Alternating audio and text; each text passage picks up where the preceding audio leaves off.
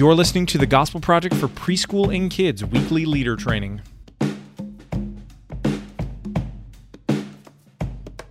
Hello and welcome to another episode of the Gospel Project for Kids Leaders Training Podcast. My name is Delaney Williams and I am joined by Landry Holmes for this episode. And during this time, we are going to talk about the session for Unit 2, Session 4, People Rebel Against God. That's found in Genesis chapter 10 and 11. And so, Landry, as we have shared with our listeners in previous episodes, talked about how the last session of every unit, we will have what we call a big truth session. And so that's another way of saying a doctrine session where we're going to take our big picture question and talk about it deeper and unpack it, if you will, to help boys and girls understand the big truths. And so this session is one of our big truth sessions. Also, a couple of notes about our big truth sessions. Sometimes they are narrative and sometimes they aren't.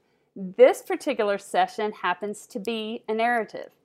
Also, with our big truth sessions, they may not always follow chronological order as we do with all of our other lessons, but for this unit, our big truth session does follow chronologically, or follow in that order.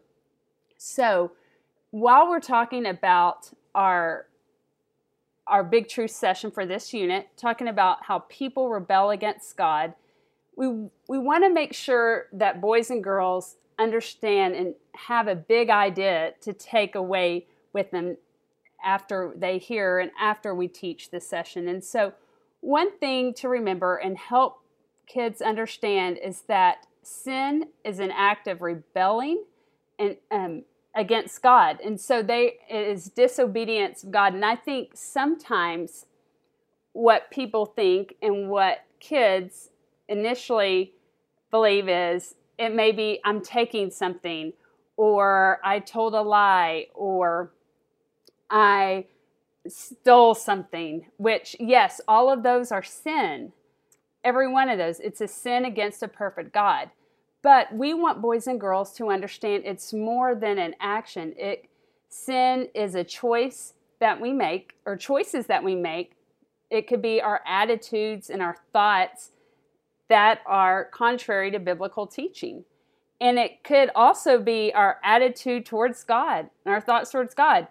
We're going to be talking about in this session too that we're to make God famous. So are we making ourselves famous, or are we making God famous? And that's what we want to make sure that boys and girls learn, that the people rebelled against God. We want to make sure that we are making God famous and not ourselves. And so as we do in each episode, we talk about some of our activities that may require a little extra preparation. And so we have a lot of fun activities with our preschoolers for this week. Of course, we have great fun learning activities with them every week, but some that may require a little extra prep time from our teachers. And so for our younger preschoolers, they are going to be making birdseed mud. Now, Landry, have you ever made birdseed mud? No, I haven't, but it sounds like a lot of fun. I want you to tell me about it. Yes, so again, with this, all the directions, all the instructions are there in your leader guide, and a reminder to make sure to post an allergy alert. And I want to make sure to make our teachers aware. I know whenever I'm teaching preschoolers, sometimes I'm like, okay, this recipe is great, but how much will this recipe make? Will it make for 5 children or 10 children? And do I need to double it? And so I want to help our leaders know that the recipe in the leader guide will make approximately 8 or 9 bird feeders. And so just keep that in mind. If you need to double those ingredients for the recipe, that you'll need, that the recipe given makes 8 or 9 bird feeders. Also, the directions explain to put the mixture into a canning jar lid or rings to allow it to dry. So they're going to pat it in there. Now it also says make a hole in the middle of the mixture. Want to reiterate that you're using a straw to make a hole in the mixture. You're not trying to make a hole in the canning lid. I know, we just want to make sure that people, because that could be really frustrating, Landry, if people are trying to, how do I make a hole in this? That is there in the lid just to help it dry.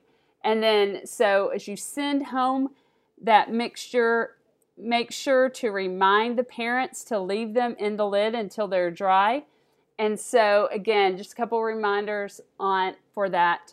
Make birdseed mud. So that's going to be fun. The kids are going to love it, making it, and then they're going to love being able to take home that birdseed mud as a feeder.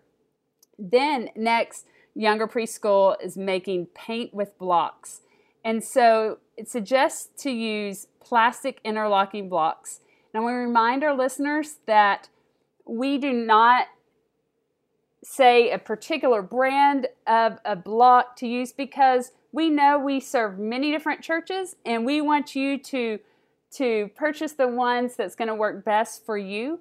I do want to mention the reason why the plastic interlocking blocks were selected for this activity is because they'll be making prints on their papers. And so if you use the different sides of the interlocking blocks, the top, the bottom, and the sides, they'll make different imprints.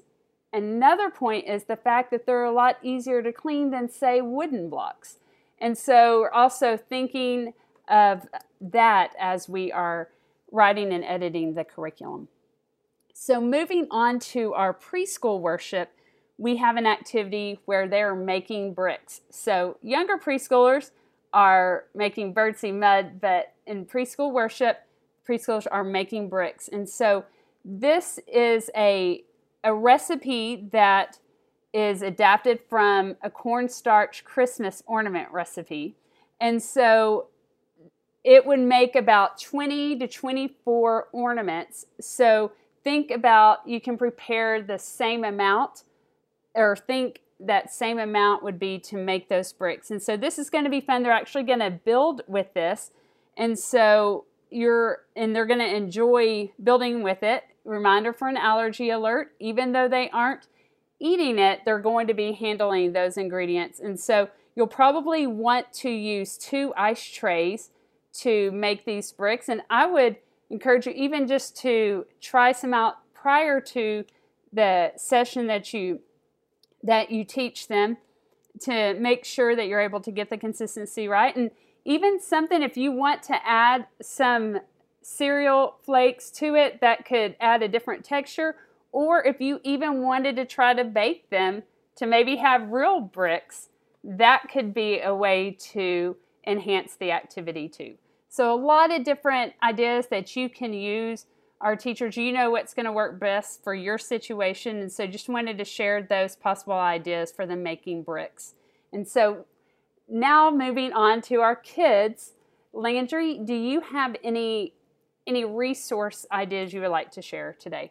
Well, yes. So I hope y'all were listening when Delaney talked about what you call those plastic things again? Plastic interlocking blocks. Plastic interlocking blocks. So we're going to do something similar in younger kids. One of the session starters is called Tallest Towers. And that one, Delaney, is not the one I was thinking about when I was thinking about interlocking blocks. So I'm going to leave everybody in suspense because I'm going to come back to that whole interlocking block thing. But because it does still have the same title or a same word in the title, in both titles. It does. So, yes. It does. So let's just go with the Tallest Towers. Younger kids, session starter 2. As you look at that, you'll see it's a timed game, and you might want to ask the kids to restart their towers each time that you start the next round, so that it just kind of evens the playing field, because what you're trying to do is you give them less time each time they build the tower.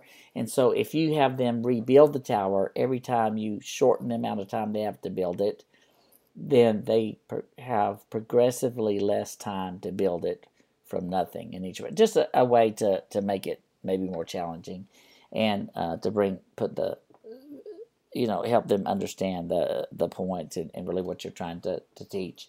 And then for older kids, session starter, the second option, it's a game that's similar to musical chairs, but it has a twist. And so the twist is you write numbers on index cards and you put them under the chairs, and you have one less chair than you have number of children.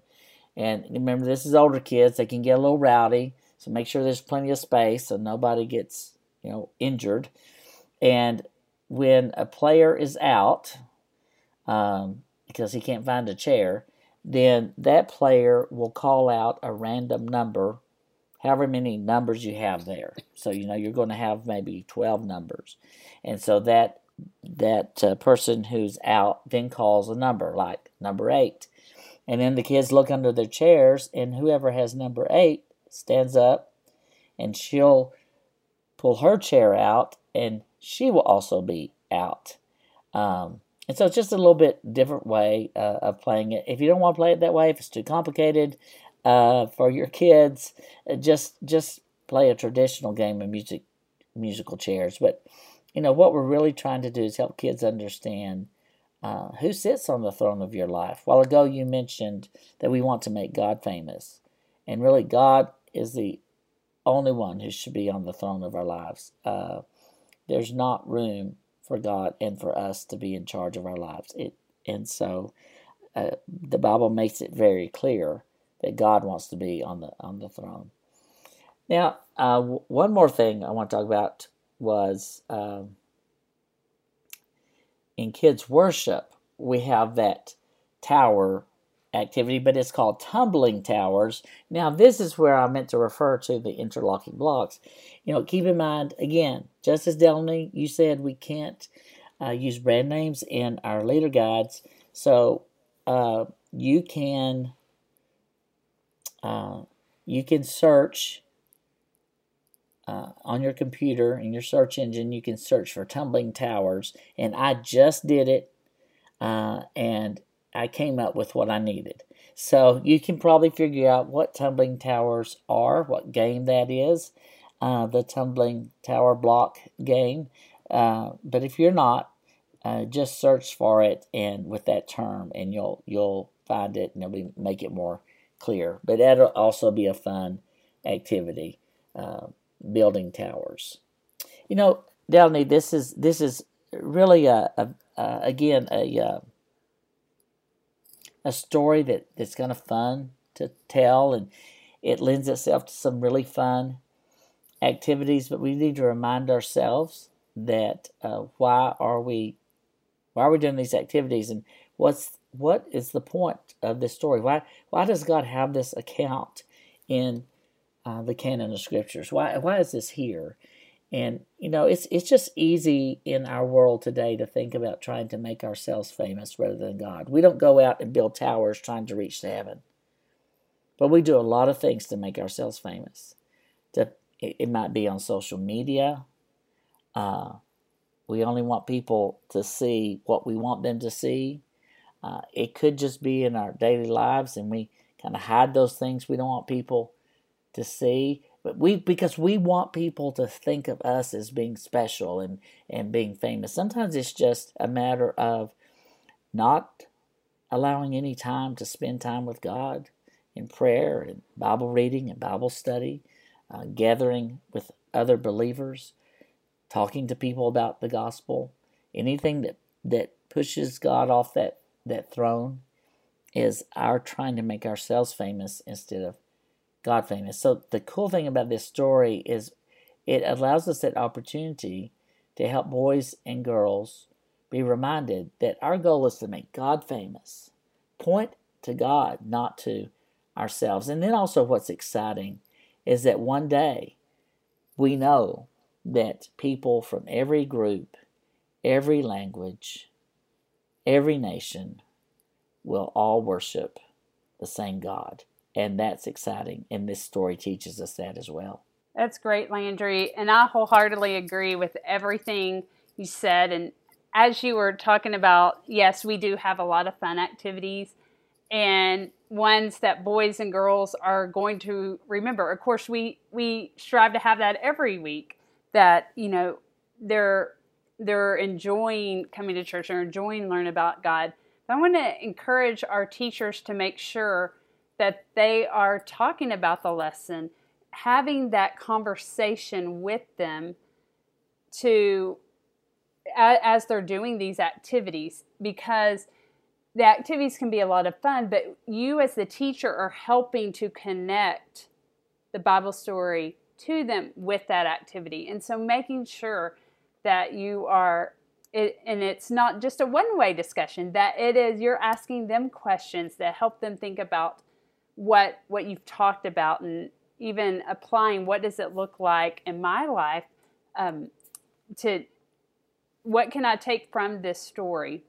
And especially how you said just about, making God famous. And you're so right. Our world, from the time, even before they're born, just the world is all about me. And that's what they hear from a very young age. And so we want to make sure that they know what the Bible says, is that all glory belongs to God.